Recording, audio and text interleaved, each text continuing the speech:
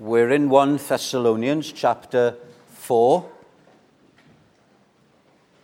and Paul is exhorting the young believers at Thessalonica who were living in a society very much like ours, one that did not have a religious background, how to walk. And the word walk in the Bible refers to our conduct. How do I live as a believer in a hostile world? And God's will for us is our sanctification. So whatever we're going to be looking at in practical terms, behind it all, God our Father is intent not on making us more happy, but on making us more like Christ. That's what sanctification means, to be like God. And incidentally, a byproduct of that is greater joy. And Paul has looked at one area which is extremely relevant, where we're to be different from the world, and that's in terms of purity or sexual purity. There is nothing intrinsically dirty about sex. It's something that God has given to us. What the world has done because of sin is twist these natural desires, and they are channeled in the wrong direction. When we are saved, we don't repress natural desires. All sorts of problems will happen if we do that. We serve God not just with our spirit, but with our bodies. And that includes sexual desires which are channeled in the right direction. And we looked at that last time. Just one note before we move on, and I can tell you I'm very grateful to be moving on from that subject of purity. And isn't it interesting how the Lord has led Andy to the same area and myself in Thessalonians? We didn't organize this. We didn't discuss this over curry. It so happened, in God's providence, we are looking at this area at the same time. And I've still got one last section of Judges to look at, which is pretty gruesome when it comes to sexual immorality. So I will be glad to move on to the next area, and that's what we're going to do tonight. But just before we do that, Paul does mention that God chastises. So if we just take the account, verse 3 of 1 Thessalonians 4, "For this is the will of God, your sanctification," and then he applies it to purity, "that you should abstain from sexual immorality, that each of you should know how to possess his own body, vessel, in sanctification and honor, not in passion of lust, like the Gentiles who do not know God, that no one should take advantage of and defraud his brother in this matter. Because the Lord," and this is the one thing we haven't mentioned, "the Lord is the avenger of all such, as we also forewarned you and testified.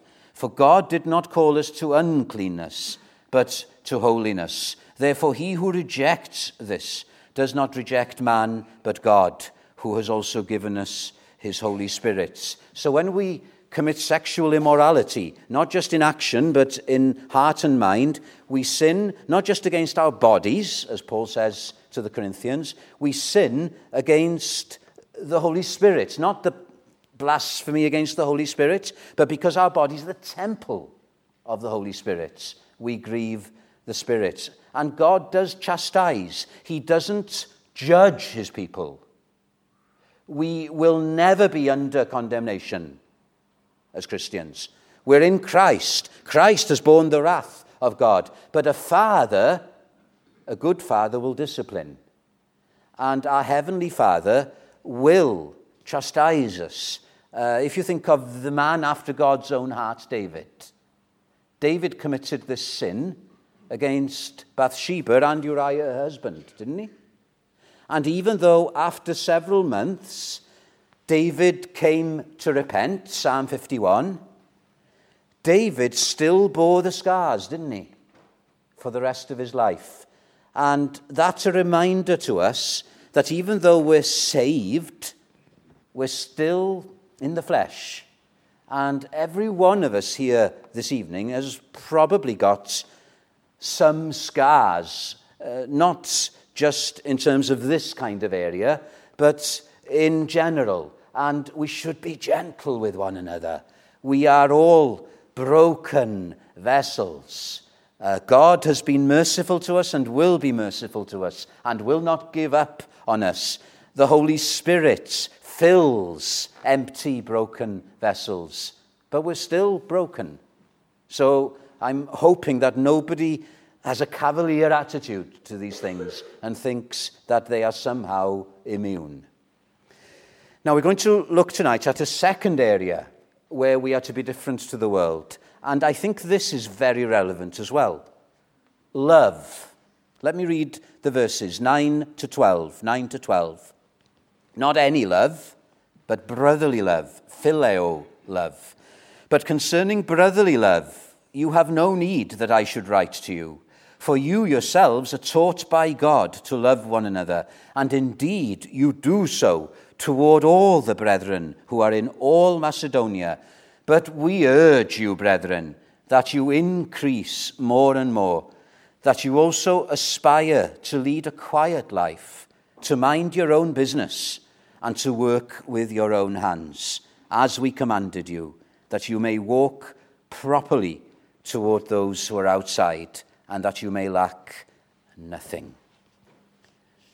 My, oh my, isn't this an area where, as Christians, we're a bad witness?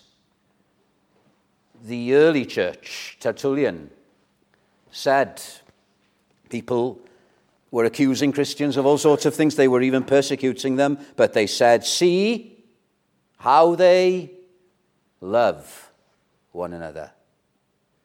Hasn't that been turned upside down in so many churches?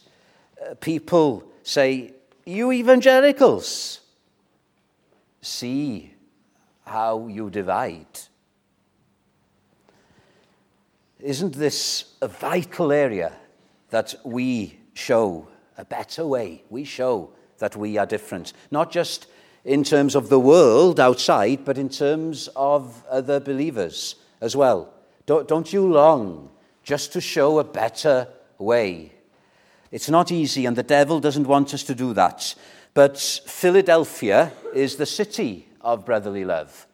Shouldn't the church be that? The church is described sometimes as the city of Zion. Mount Zion is the mountain that Jerusalem is built on, and it's going to be heaven, isn't it? But isn't the church here on earth meant to be a Philadelphia, a city of brotherly love? May that be said of Heath Church. So this is what Paul is going to open up here. How we show filial love. This isn't a love that unbelievers can show to one another.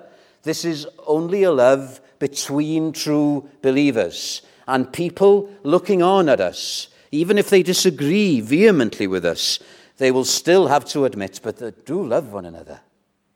They do. There's something that binds them together that we don't know anything about, and I want to know about that, and I'm going to ask them. Wouldn't that be wonderful? Wouldn't it be wonderful if all the divisions we have witnessed over these last decades, if somehow, and I believe the Lord can do this, they were all turned around and we were all somehow to come together and show that unity in the gospel to the people of this city. I know, Andy, you are longing for that. Who knows whether our God can perform a miracle there. The problem is, just as with sexual purity, we're saved, but we're still in the flesh. And the problem with brotherly love is the flesh gets in the way. John Calvin, I've got a quote from him later. I've got the Reverend Mark Rowcroft here tonight, and he was senior student over me in Bible college, so I want to impress him. But here is one quotation. I don't know if this is Calvin. All too often, factions arise over insignificant issues, or fellow Christian interrelate no differently than the rest of the world, holding grudges against one another and gossiping about each other. We should not think of the first century church as some ecclesiological bliss, a perfect church. It wasn't. They had those problems in Thessalonica. The problems are amongst Christians today. Otherwise, Paul wouldn't have needed to write any of his letters. Thank God, in one sense, that there were issues that had to be addressed. Otherwise, we wouldn't have these wonderful epistles. But, oh, my brothers and sisters, may we rise above the flesh, these things that belong to the old nature. May we do battle with these respectable sins, because that's what gossip is. That's what refusing to speak to another brother or sister is. Often we are told that it's over some important theological matter. Absolute nonsense. 99% of the time, it's because we are in the flesh. Now then, Paul looks at 4 things here to do with how we love one another. And because I've done a lengthy introduction, I think we'll only do the first this evening. What can we say about this filial love? Don't you want to know more of it? Don't you want Heath Church to be a Philadelphia indeed? The first thing I want to say is that this is taught love. It's taught love. Verse 9, for you yourselves have been taught by God to love one another. If you've got children, you don't have to teach your children how to misbehave, do you? But you do have to teach them how to do right. And you teach them how to show respect and love to those around them. But this is more than that. We've been taught by God himself to love one another. I don't know where to begin here. We're just going to take the New Testament. Jesus said several times, love one another. The reading that we had, a new commandment I give to you, that you love one another as I have loved you. By this all will know that you are my disciples. We're concerned about being a witness in this area. What's the point of talking about evangelism, even if our messages are clear, if we don't love one another? That's the strongest witness. That is what backs up our words.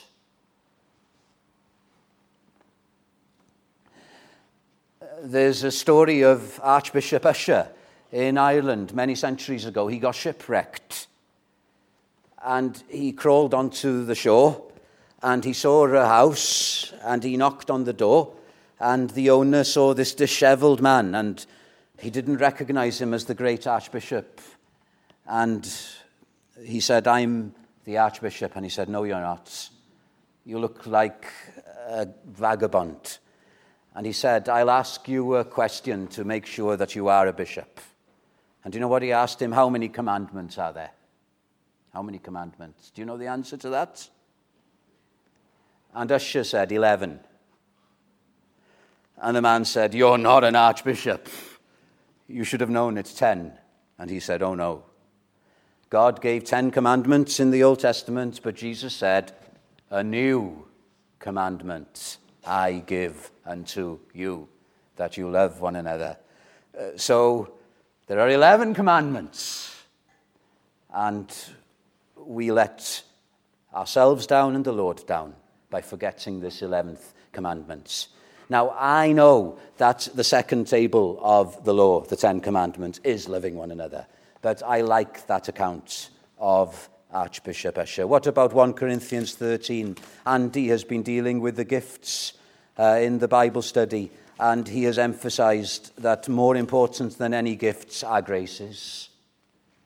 And Paul puts it, doesn't he, in 1 Corinthians 13, there were many gifted people in the church at Corinth, even more so than at Thessalonica, but they were forgetting one thing. What were they forgetting? They were forgetting the greatest gift of all, which is love. Though I speak with the tongues of men and of angels, wouldn't you like to have angelic preaching in this pulpit? Well, it's useless if there is not love. And even if we do all sorts of good works, and even if we bestow all our goods to feed the poor, we haven't got to that, have we, with our food bank, but say we did. And though I give my body to be burned, but have not love, it profits me nothing. Brothers and sisters, without love, we are nothing. The church at Ephesus started off healthy, but by the end of the first generation, it was still sound. It was still active, but when Jesus wrote the second letter to the Ephesians, he had to rebuke them and say, you have lost your first love. I wonder sometimes if this is where we are lacking. So God teaches us in his word to love one another. Faith works by love. Whatever command you think of, and if you consider the second half of Paul's epistles as an expansion of the Ten Commandments, all of them are motivated by love. Are they not? Love is the only engine of survival, said Leonard Cohen, and no church can survive without this filio love. But I think there is more here than that. We've been taught of God, not just directly from his word, that we ought to love one another, but what do you make of the words of the new covenant? We looked at these in Jeremiah. Jeremiah 31, verses 33 and 34. This is what God says when Jesus comes. I will put my law, the Ten Commandments, within, and on their hearts I will write it. They will not teach each man his neighbor, and each man his brother, saying, know the Lord. For they shall all know me, from the least of them to the greatest of them. We've been taught by God, not just as the word exhorts us, but hasn't God given us a new nature? And that nature is love, as Wesley says in one of his hymns. This is John Calvin now. Love was engraven upon their hearts, so that there was no need of letters written on paper. Their hearts were framed by love. And we know something of that, don't we? When we were born of the Spirit, when we were wondrously saved, whether it's sudden or gradual, it doesn't matter. But we find that there is this new disposition. However you put it, it's this new desire. Now that is this love. It wasn't there before. But now we find a love towards our dear Savior. He loved me and gave himself for me. I'm born again of the Spirit. I've got a new heart. And you know what? Anyone else who's been born of the Spirit and has that same nature, I'm attracted to. This is spiritual chemistry, my friends. Haven't you found that to be the case? It doesn't matter how old or young they are. It doesn't matter what background they are from culturally. It doesn't matter what interests they may have. It doesn't matter what language they may speak. It doesn't matter what kind of personality they may have. There is this bond, this tie. We're not thinking of these things. Blessed be the tie. How ironic. It's often source of tension. But blessed be the spiritual tie that binds our hearts in Christian love. The fellowship of kindred minds is like to that above. So what are we thinking of? John, in his letter towards the end of the first generation of the church, whoever loves has been born of God and knows God. Anyone who does not know does not love. Anyone who does not love does not know God, because God is love. No, love is not God. Sorry, John Lennon, you're wrong there. But John the Apostle, you're right. God is love. So what are we thinking? Brotherly love. We're not thinking of temperament. Some people are more outgoing than others. And there's nothing wrong with whether we're outgoing or whether we are inward looking. But that's not filial love. There is nothing wrong in having a friendship group in a church. In a church of this size, it's only natural. Jesus had friends. But a friendship isn't filial love. There is nothing wrong in sharing similar interests. I know a few years ago, Peter Milsom had a golfing holiday for Christians. Nothing wrong with that. But it's not the bind, the glue. This is different. You rise above all those things. It's like my phone here. When I'm sometimes phoning a person and I'm in the valley, the signal isn't good. So I say to them, hang on, I'm jogging, and I just need to jog a bit higher. And once I get higher up, the signal is clearer. My friends, there's a signal in your hearts. There's a signal in my heart. And you know where the mast is? The mast is Jesus Christ. The closer we are to Christ, the more we love Jesus, the more aware we are of the love of Jesus to us, the more we will love the image of Jesus in one another. That's filial love. And sometimes we're down in the depths, are we not? We're in the valley of this world.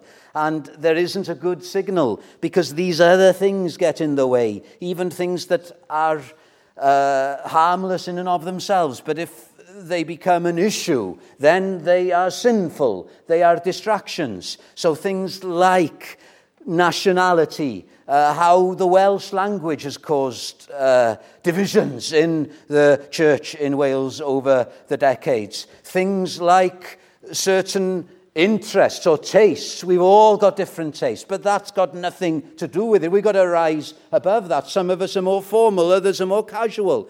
But love doesn't care about that. We rise above that. Different ages. Thank God for a church where the ages are all together. We rise above different ages. Rise higher, brother, sister. The signal will be better. The closer you get to Jesus, the more in tune you are with the love of Jesus, the more you will love one another. So what I'm trying to say as we begin is this love's taught of God, not just from the Word, but because we've been given his nature. And if we want to show more of this filial love, we need to get higher in our walk with God. We need to get closer to him. We need to have our hearts burning again towards him. When a church loses its love, it's lost its love to Jesus first. Were you challenged? I was, by the words of the hymn, Lord, from whom all blessings flow, perfecting the church below. Steadfast may we cleave to thee, love the mystic union be. Join our faithful spirit, join each to each and all to thine. Lead us through the paths of peace on to perfect holiness.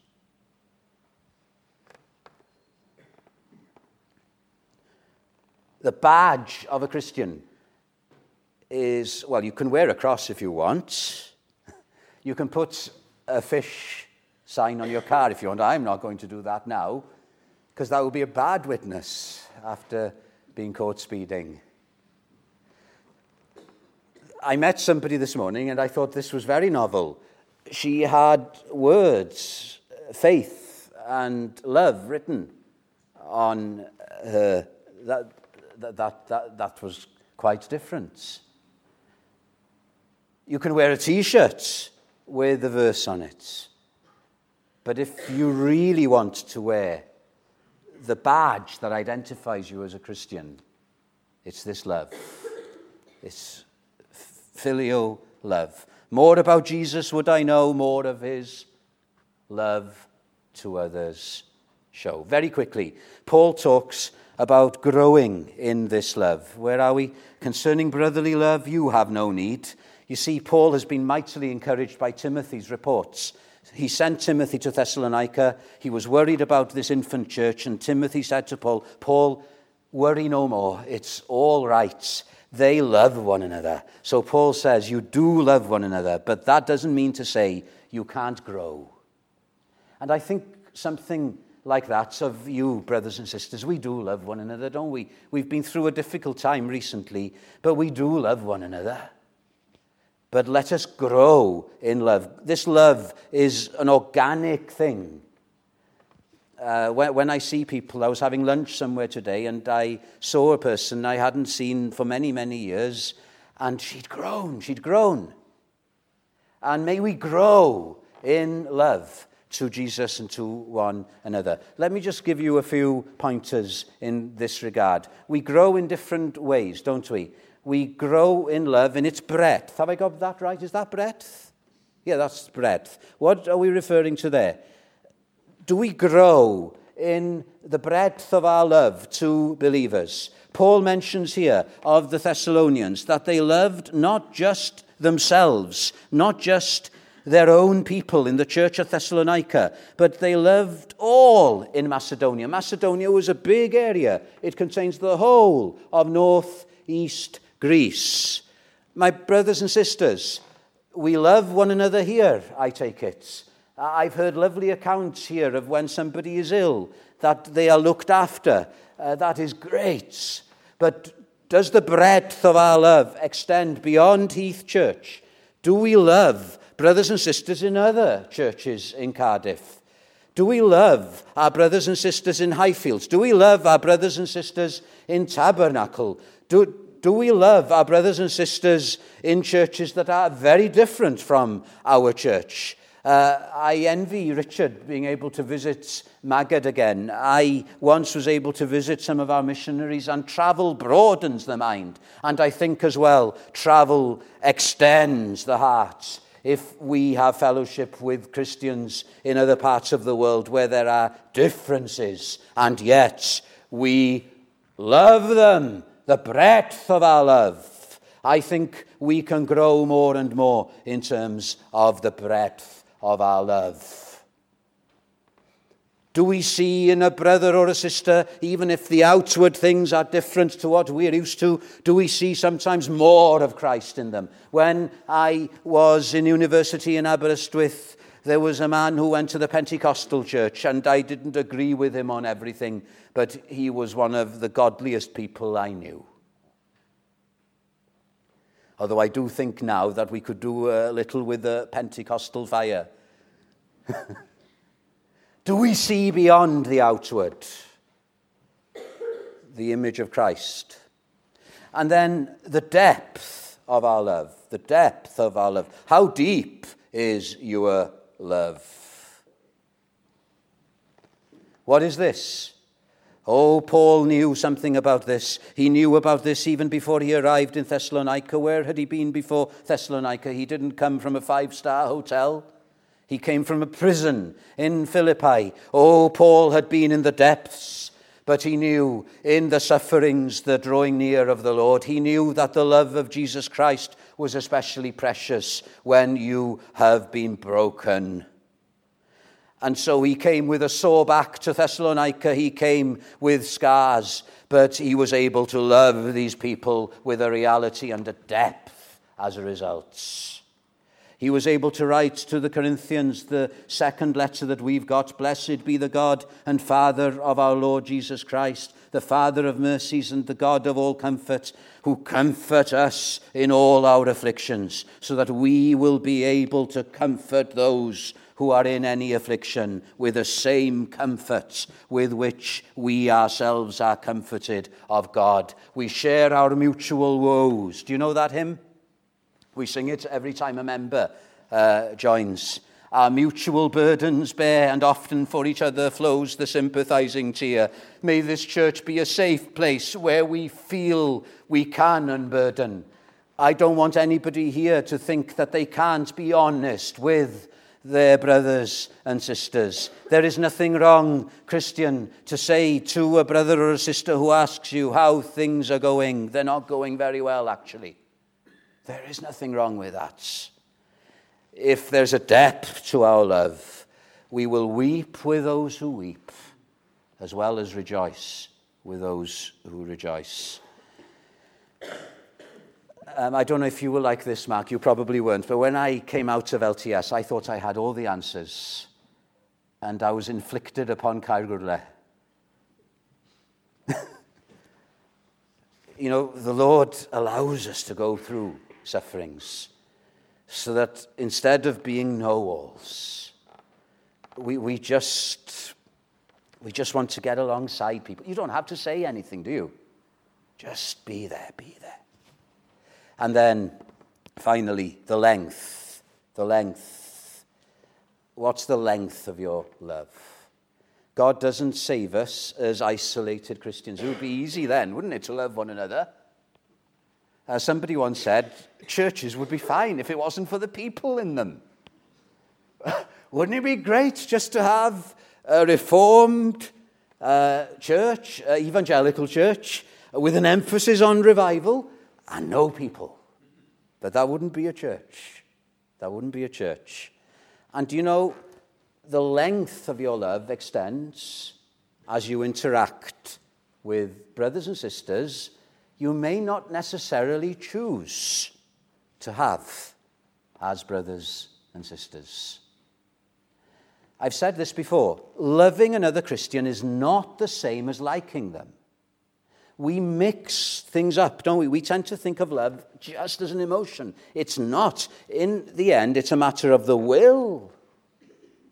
And I find as we rise above our particular tastes and prejudices even, we do get to like some more.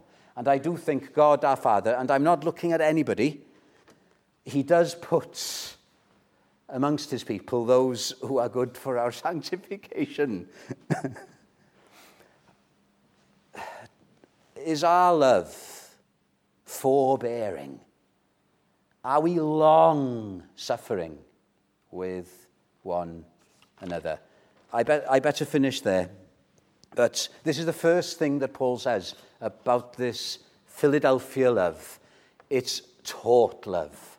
Just go to God and just ask him to enlarge your heart.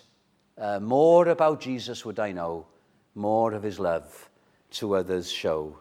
May God enable us in these things, and may people in Cardiff see how at the Heath they love one another for his name's sake.